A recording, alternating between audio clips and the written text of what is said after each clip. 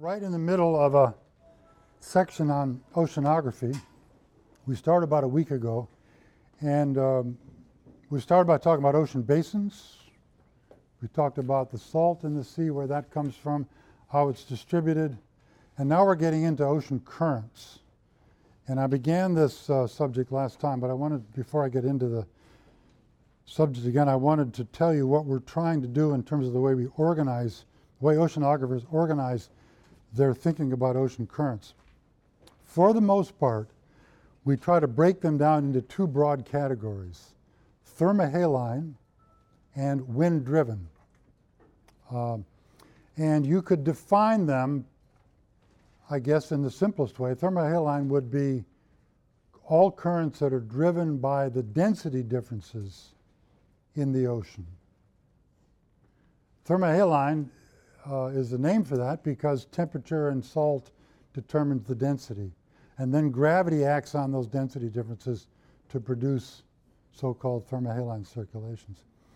And we can't really do this experiment, but at least in the back of our minds, we can imagine that if we turned off all the forcing at the ocean surface that related to temperature and salt. For example, we shut off all the heat fluxes in and out of the ocean, and we shut off all the fresh water fluxes in and out of the ocean. The thermohaline circulation should cease. So at least that would be their definition. If we turned off that kind of forcing, then those circulations would stop. Wind-driven is driven by the wind stresses at the surface of the ocean. And there again, a way to define that, perhaps an imaginary one, would be if you could magically turn off all the winds, then perhaps not at that instant, but over some days or weeks, all the wind-driven currents in the oceans would cease. Now, the thing to remember, though, about both of these types of currents, they're not driven locally by those forcings. In other words, you could have wind blowing from west to east and have at that same location wind-driven currents in the opposite direction. For example, these large gyres are driven by the mean wind stresses, westerlies in mid-latitudes, easterlies in low latitudes, and there well may be, in fact there are many places in the ocean where the local wind-driven currents are opposite to the local winds. So don't get confused by that. There's still wind-driven currents. If you turned off all the wind stresses, those currents would cease over time. Now, the problem with this nice, clean categorization is that there are some ocean currents that seem to be driven by a mix of the two things. For example, the Gulf Stream, which I'll be talking about today, is generally considered by oceanographers to be a wind-driven current. On the other hand, it carries warm water northward, some of which cools and sinks and returns underneath in the deep ocean towards the south as a colder current. So at that point, it seems to be more of a thermohaline current. So some fraction of the Gulf Stream, quote, wind-driven, returns southward as a thermohaline current. So there's an example where we can't quite make that distinction as cleanly as we might like. We just have to live with that, though, and as our models of ocean currents become more sophisticated, we can try to apply those definitions more and more securely to understanding these differences. Any questions on that? So I'll just back up for a moment or two here and remind you what we talked about with respect to thermohaline circulations. They're driven by density. Typically they tend to be slow currents, probably no more than maybe a couple of centimeters per second, like about this, maybe even slower in the ocean, so they're quite slow. They do, however, extend in some cases right down to the bottom of the ocean. as opposed to wind-driven currents, which are usually in the upper kilometer or so, the upper fifth or so of the ocean column. They're responsible for the water mass distributions. We talked about the ones in the Atlantic Ocean. That conveyor belt circulation between the Pacific and the Atlantic Ocean, and these estuaries and inverse estuary circulations are all thermohaline circulations. We talked about that.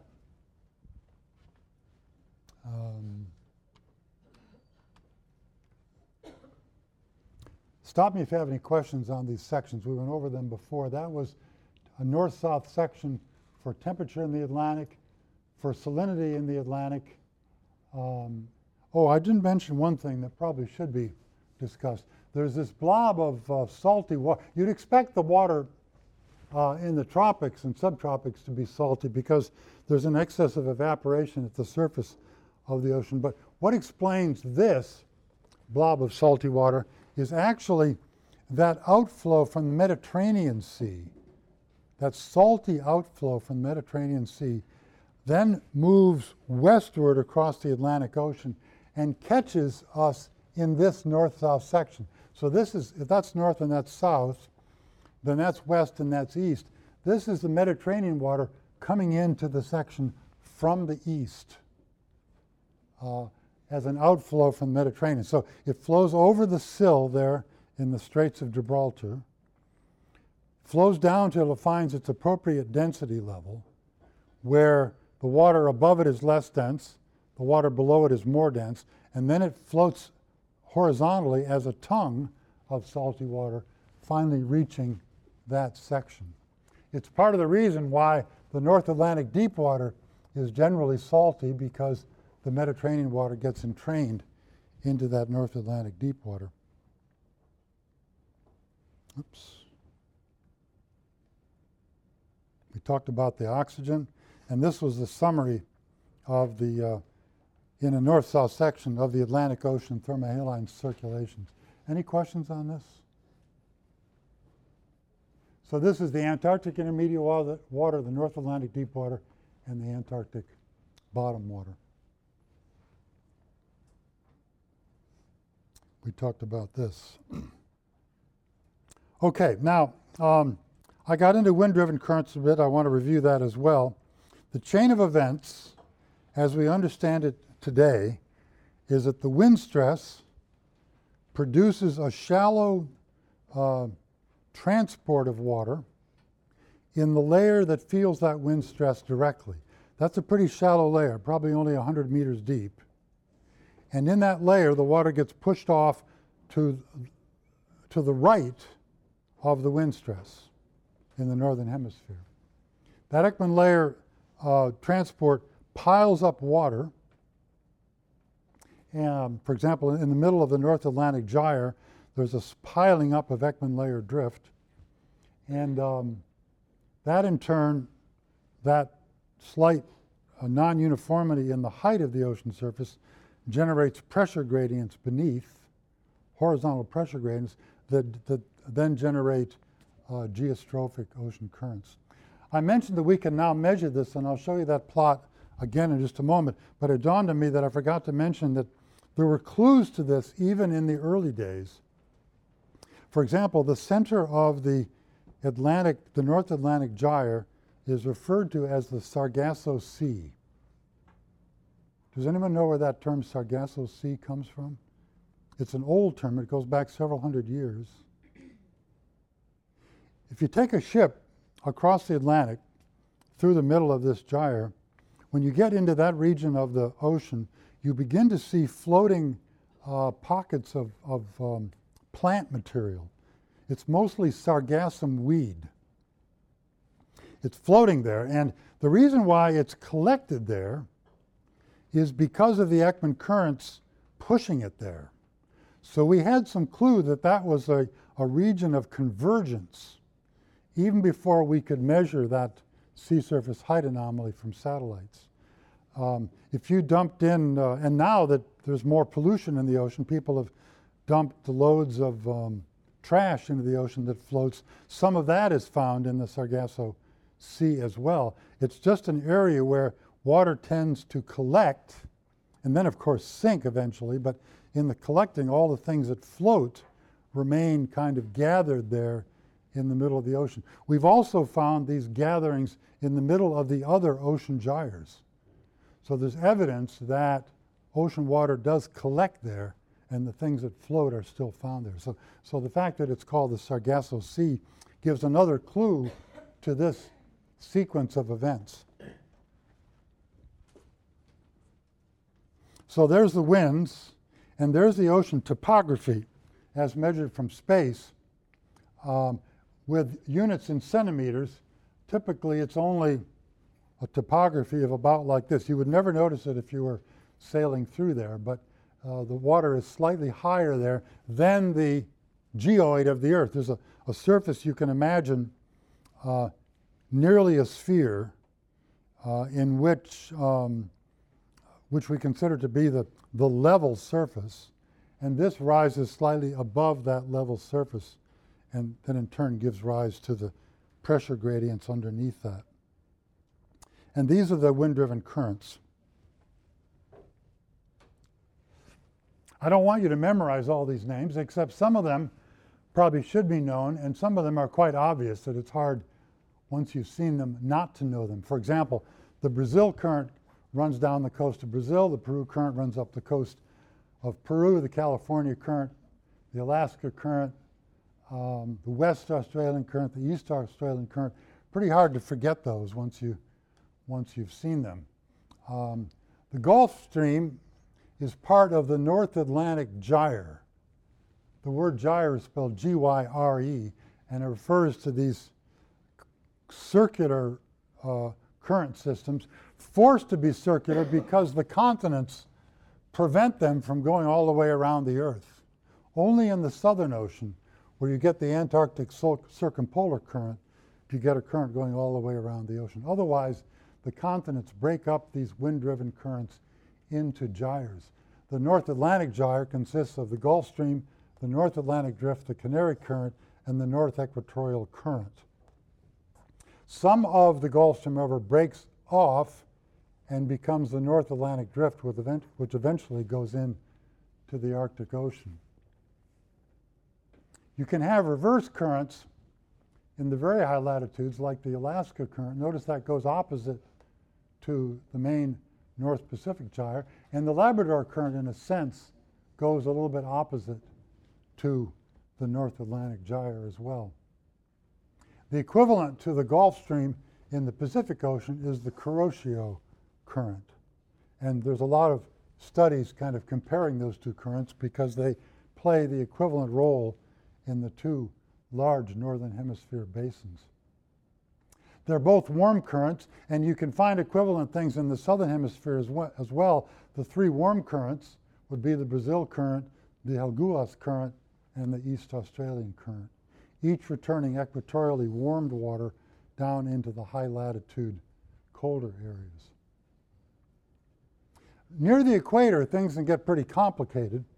You can have an equatorial countercurrent, and notice that this would be the region of the trade winds, blowing from east to west, and yet there's the countercurrent, a wind-driven current, I propose to you, and yet it's running opposite to the local wind direction. So that's one of those confusing points where the winds don't always seem to be pushing the currents around locally. But then again, that has to do with this indirect effect. It's not just the wind blowing on the water to make it move. You've got that chain of events, the Ekman layer, the piling up of the water, and then the geostrophic currents. It's not a direct air pushes water, water moves scenario. It's a little more complicated than that. Another interesting fact, which is why we have to have this slightly more complex theory, is that these ocean currents, for the most part, do extend about 1 kilometer down into the ocean. They don't extend to the bottom, but they extend about 1 kilometer down, and that's far deeper than the wind stress is felt directly. So in order to explain that, we have to have this more complicated theory. Then it's the pressure gradients, which extend down to about 1 kilometer below the surface, that are generating these so-called wind-driven currents. When I say they're geostrophically driven, or geostrophically balanced, I mean they have a balance between pressure gradient force and Coriolis force. Where does wind appear then in that? If it's Coriolis force and pressure gradient force, does that mean wind is not active? No, wind was important in setting up the pressure gradient force. So wind is still in there, even though it doesn't appear directly in that force balance. Any questions on this current map of the world? Okay. Now, we try to estimate how much water is moving in each of these currents. Now, in some cases, it's easy to do. For example, where the Antarctic circumpolar current passes through the Drake Passage between the Antarctic Peninsula and the southern tip of South America, that's a well-defined channel, if you like. And so we can measure with ships and so on and current meters, we can measure how much water flows between there, and that would be a local measurement of the Antarctic circumpolar current. In other places, for example, the Gulf Stream, where do you put the outer edge? Okay, it does weaken as you go out, as I'll show you in a minute, but it's still a little bit ambiguous about where you mark the outer edge of the Gulf Stream. Nonetheless, we have come up with these estimates for, this isn't inclusive, but it's a few examples of estimates of how much discharge are in some of the major ocean currents around the world. And we're using the unit of Sverdrup here, which is named after a famous oceanographer. It's not really an SI unit, but it's closely related to one. It's simply 1 million cubic meters per second. So it's a volumetric discharge rate, just like we've been using in rivers. Say 1 million cubic meters per second. And one way to remember this, that if you add up all the discharge of rivers in the world, all the freshwater rivers dumping water into the ocean, the number is approximately 1 Sverdrup. It just turns out by accident to be that way. So it's easy to remember. Summing up the Amazon, the Mississippi, all the major rivers, you get a number something like this. It's a good comparison point for then looking at the discharge in the ocean currents. The Florida current, which is where the Gulf Stream is passing up along the coast of Florida, it's only 30 Sverdrups there, but a few hundred miles north of there, where it's just leaving Cape Hatteras and heading eastward, if you do a north-south section through it, it's grown to 150 Sverdrups, one of the strongest currents in the world. The Labrador current, that cold current coming down through the Gulf of Maine and reaching, in some cases, even Massachusetts, has about 8 Sverdrups. That Antarctic circumpolar current that I mentioned, at least where it passes through the Drake Passage, is 110 Sverdrups, and the Kuroshio current is 50 Sverdrups, somewhere between these two estimates for the Gulf Stream. These are just round numbers, but they'll give you some sense for how much water is moving around in these ocean currents. So let's focus on the Atlantic Ocean for a few minutes. It's complicated. The Antarctic circumpolar current flows along at the southern edge of it. Some cold water gets peeled off and put northwards into the Benguela current. And we've talked about the role that this plays in keeping the South Equatorial Atlantic rather cool.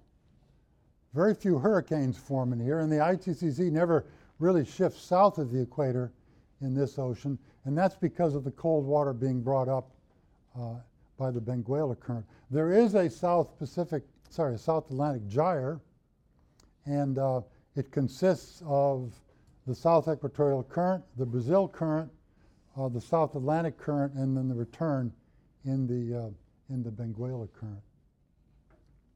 The equatorial region, the equator is here, is a little complicated. There are some countercurrents. So let's shift up into the northern hemisphere, where I'll spend most of my time here.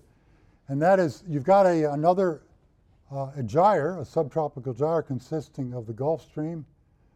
Some would call this the Gulf Stream extension, or the North Atlantic Current. It returns in the Canary Current and then the North Equatorial Current there. Some of this enters into the Caribbean Sea.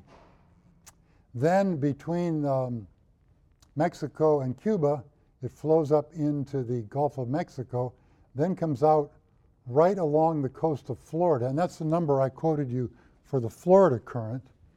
But then additional water joins it, and by the time it gets out here, it has more total transport than it had as it moved up along the coast of Florida.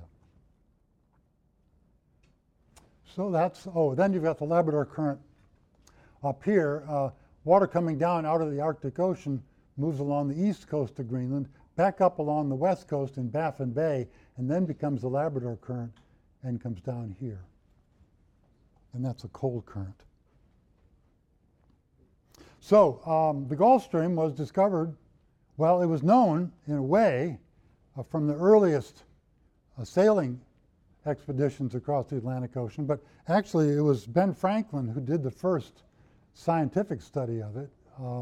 By looking at ship's logs, he himself took that trip a couple of times when he was posted as being ambassador to the French court, and he would take observations as he traveled across. And this is his map from approximately 1769. We'll compare that with what we know today about it, but he's got the basic idea right. It comes up along the coast of Florida to the Cape Hatteras and then seems to leave the coast and move out towards the east, and doesn't come that close to us here in Connecticut. We're right there.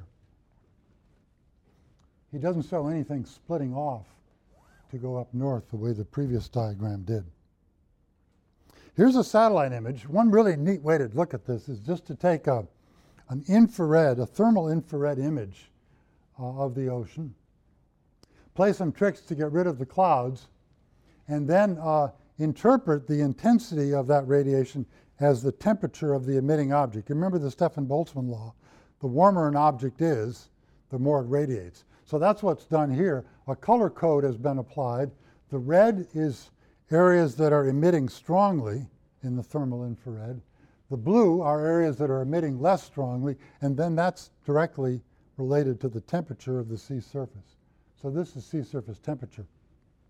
Warm water in the tropics, and then this little stream of very warm water coming up here. It's getting mixed in a little bit, but it continues as a warm water current until it leaves Cape Hatteras. We see it continuing, but as soon as it leaves, it begins to meander. And you form eddies on both sides, cold eddies poking through from west to east, warm eddies from east to west, and it begins to mix in. However, you can still see remnants of it further across the ocean, and it still has a pretty good speed there, but it's losing some of its thermal characteristic as it mixes in with the environment. So that's a good view, but remember, this is going to be changing with time. So if you were to take another image a week or so later, if you took it just a day or so later, it would look a lot like this. But if you waited a week and took another image of it, those eddies would have moved around quite a bit and new ones would have formed, and it would look quite different. Here's a zoom in on another date. Again, the trick is the same. We're looking at sea surface temperature derived from emitted long-wave radiation. And here's Delaware Bay, Long Island Sound, and there's just a little bit of the tip of Cape Hatteras. So you see the warm water coming up here. This may be a little bit of the Labrador Current coming down in here, and then you've got the mid-ocean, the Sargasso Sea out here in the middle.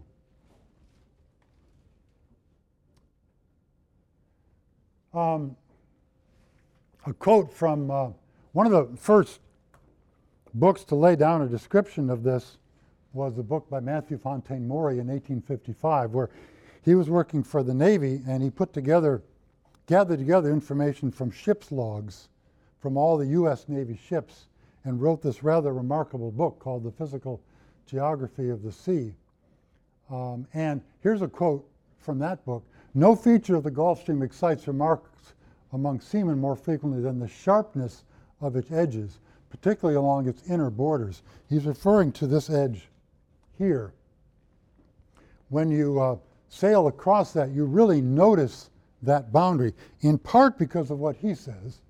The color of the water changes from the bright indigo of the tropical to the dirty green of the littoral. So you're getting, this water is basically a clear tropical light blue, but the water back here is rather dirty and green. And you see that boundary very, very sharply as you sail across it. There are other things, though, that a sailor would notice as well. There tends to be cumulus clouds often over the warm Gulf Stream, but not over the cold water. That's to be expected because the warm water would destabilize the atmospheric boundary layer and cause thermal convection. So when you're approaching that, you can often see it at quite some distance because you see cumulus clouds are building up over the Gulf Stream. Questions? Now, what about this Gulf of Mexico thing? That's rather interesting. It's called the loop current. You remember, so the as part of the North Atlantic Gyre, you've got water pushing in to the Caribbean Sea, then coming up into the Gulf of Mexico in a well-defined current. But that current is not steady. It changes from week to week, and it goes through a cycle, rather interesting cycle. For a few weeks, it'll seem to turn directly eastward and end up in the Florida current. Then that loop seems to elongate. Then that will break off. It'll form a clockwise eddy, which will then drift off, and the shortcut is then reestablished. It's more like this. That eddy will eventually drift into the western part of the Gulf of Mexico, and the cycle will then continue. So it's an unsteady current going through this cyclic behavior of taking a shortcut, extending in a long path, and then breaking off into a new eddy. And you can see that in satellite images. And here's a sequence of satellite images. And the dates are given here. They're from 1998. But there's the loop. And then as it drifts westward and weakens, the new direct link is established there to get the water into the Florida current. So depending when you're down there, you're going to find either a lot of warm water here or not, depending where you are in the phase of this cyclic alteration. Okay, well, I'm not going to go into the Pacific Ocean currents nearly as deeply.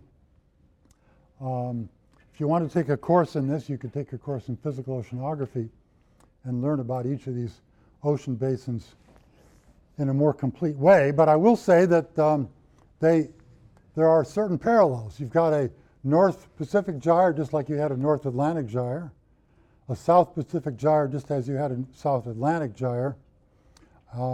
Here the current is the Peru current, sometimes called the Humboldt current. And then the South Equatorial current, the East Australian current, and then it returns here. The one surprise, perhaps, is this Alaska current. So you get a current coming across here from the Kuroshio that then splits. Some of it comes down the California coast, and some of it returns in the other direction, back across the northern stretches of the Pacific, and returns into the Kuroshio that way. The Southern Ocean has its own current system. That's the Antarctic Circumpolar Current, sometimes called the West Wind Drift. That pretty much goes all the way around Antarctica.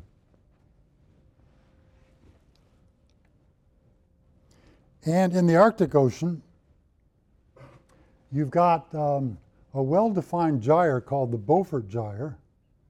And then as part of that, or consistent with that, is a current that runs kind of across the basin from one side to the other called the Transpolar Drift. Now there is water leaking in and leaking out of the Arctic Ocean. I've already mentioned that the Gulf Stream extension will come up here, and water then will enter the ocean, the Arctic Ocean, stay there for several years, presumably, and then some of it will leak out on the East Greenland Current and come out that way. There's also some exchange between Alaska and the Soviet Union.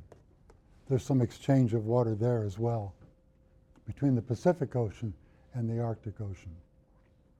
One of the interesting stories about this transpolar drift is the trick that Fridtjof Nansen tried. Now, you already know that name because he invented the Nansen bottle, but this was really his claim to fame.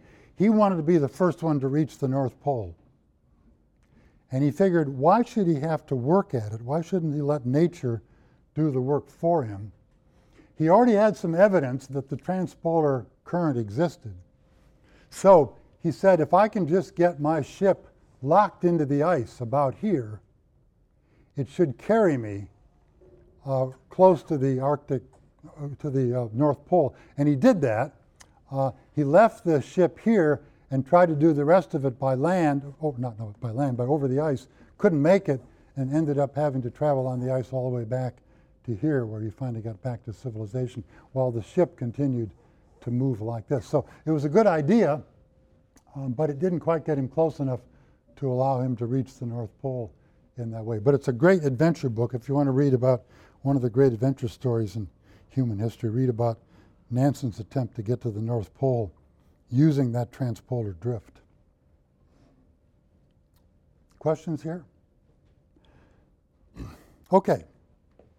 Switching gears slightly, we're interested in the relationship between physical oceanography that we've been talking about so far and biological oceanography.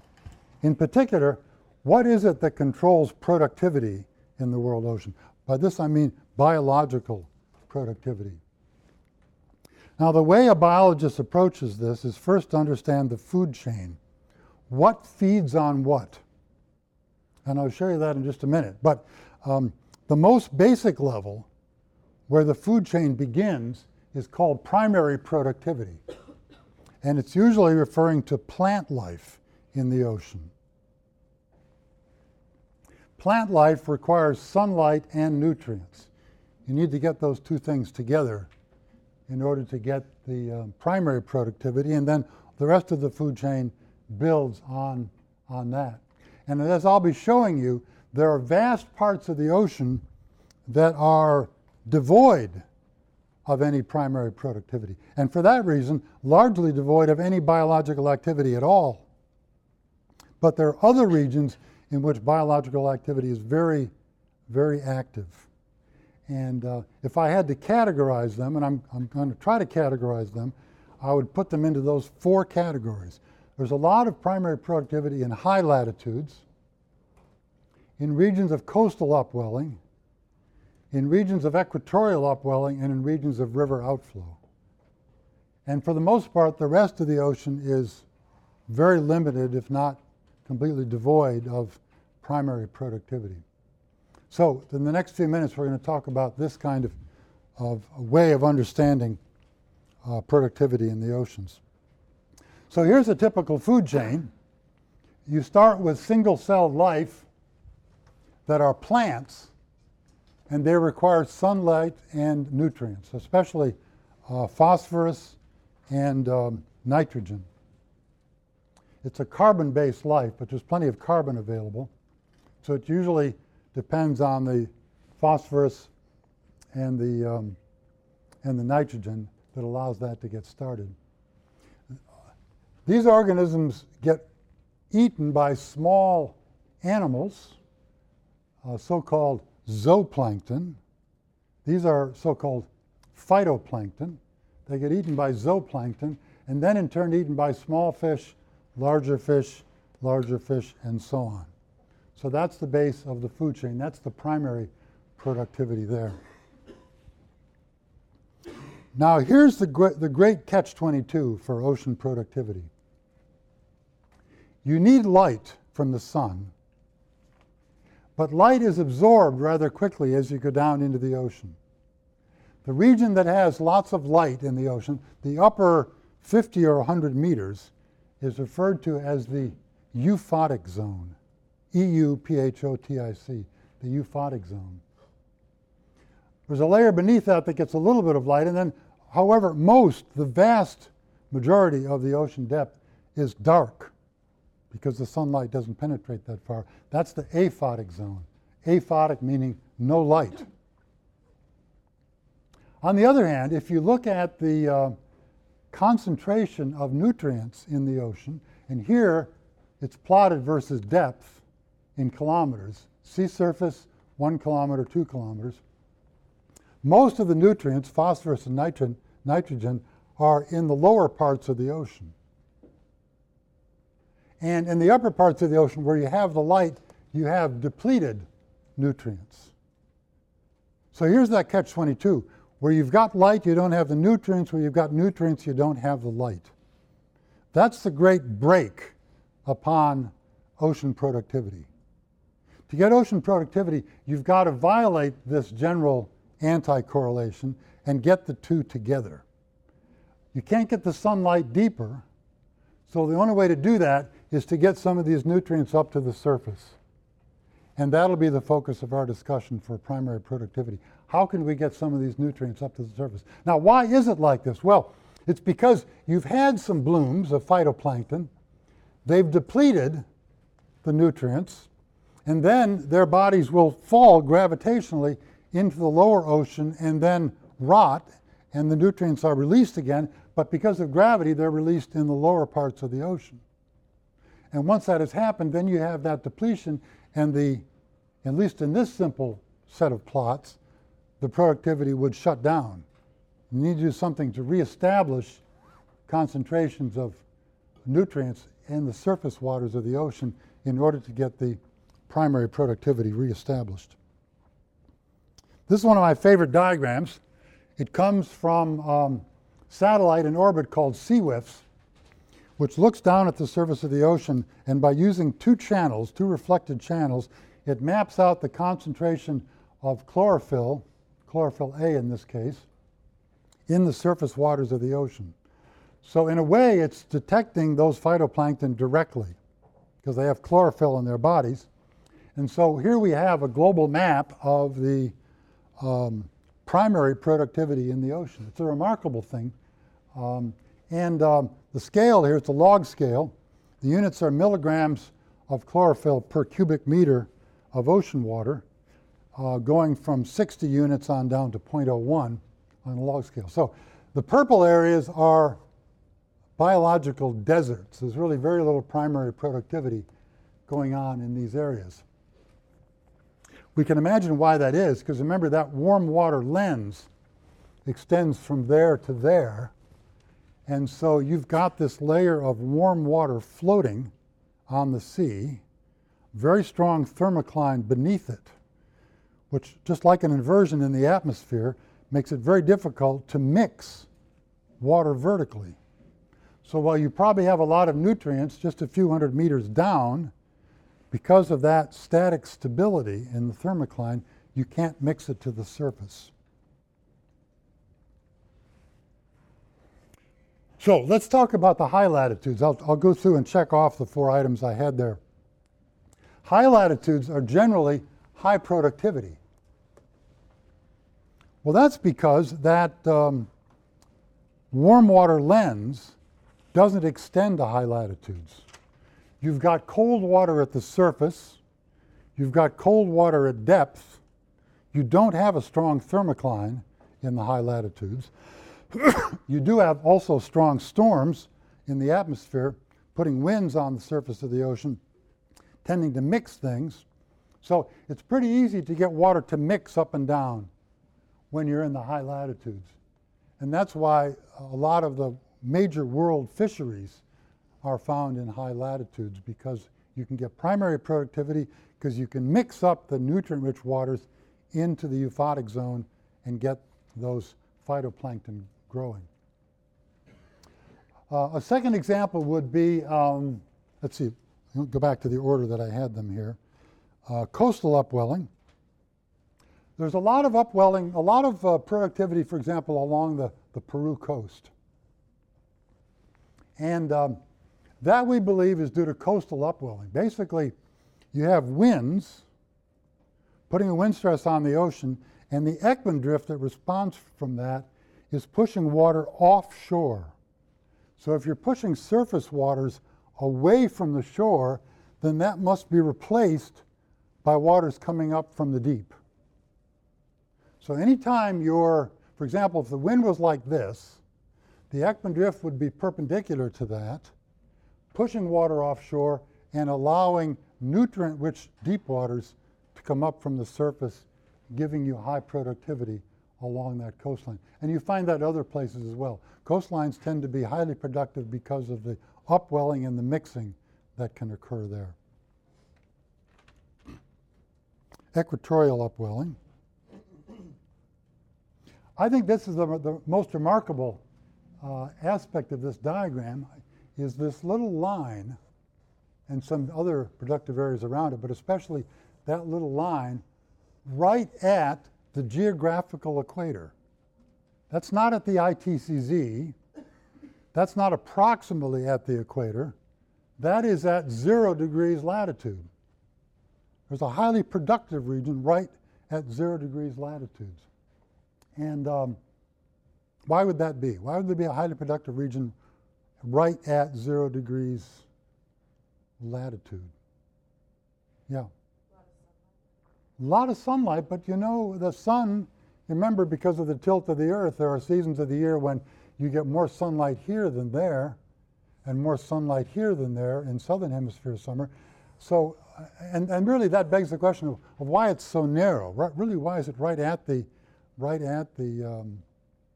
geographical equator? What happens? What's special about the geographical equator? Yeah. North Coriolis forests, and along with that, it's where the Coriolis forest switches sign from being to the right to the left. That's what's unique about the equator. And I think I have a diagram for that. In fact, I have 2 diagrams. So for coastal upwelling, if that's the continent and the wind is like this, it pushes the Ekman drift offshore. It must be replaced by upwelling. Here's the diagram for the equatorial upwelling. Let's say the ITZ is located somewhere north of the equator. So the winds crossing the equator are the southeast trade winds. The southeast trade winds. Well, so the wind stress is along the blue arrow. When you're in the southern hemisphere, the Ekman drift is to the left of the wind stress. When you're in the northern hemisphere, the Ekman drift is to the right of the wind stress. So now draw a section like this. That is pulling water northwards away from the equator. This is pulling water southwards away from the equator. That water must then be replaced by upwelling. So imagine you're in a bathtub, you put your hands like this, you push water away, well, that water is going to be replaced from beneath. And that's what's happening right along the equator to give equatorial upwelling. Any questions on that general? Boy, did I cover them all, by the way? Let's see here. River outflow. Well, if you look at, for example, where the Amazon River comes in, where the Mississippi comes in, where some of the other major rivers come in, you see little red regions. That's because nutrients are brought in from the land. The rain has fallen on the land, moved through the soil, picked up nutrients, and then where that passes out into the ocean, you've brought nutrients into the euphotic zone in that way. So that pretty much covers it, why you have high productivity regions in some areas and low productivity regions in other areas. Any questions on this? This, of course, controls where are the major fisheries. Now, it's a little sad to notice that we've pretty much exploited the world's ocean productivity. In the blue is the total marine fish catch from 1950 in units of millions of metric tons, and it's been increasing from the 1950s, but then about 1990 onwards, it's pretty much plateaued. In other words, we're taking about as much um, edible biomass out of the oceans as the oceans can produce.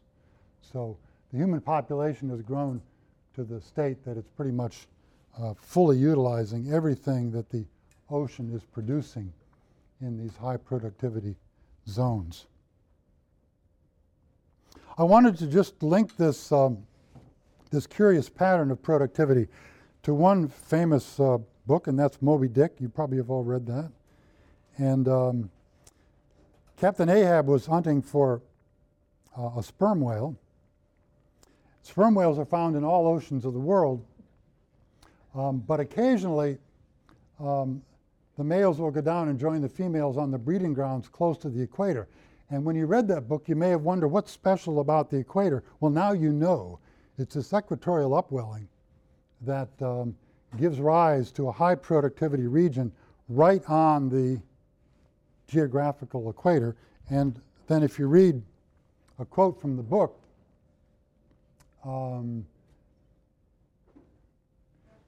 you meet them on the line, right? But on the line, Herman Melville is referring to the equator.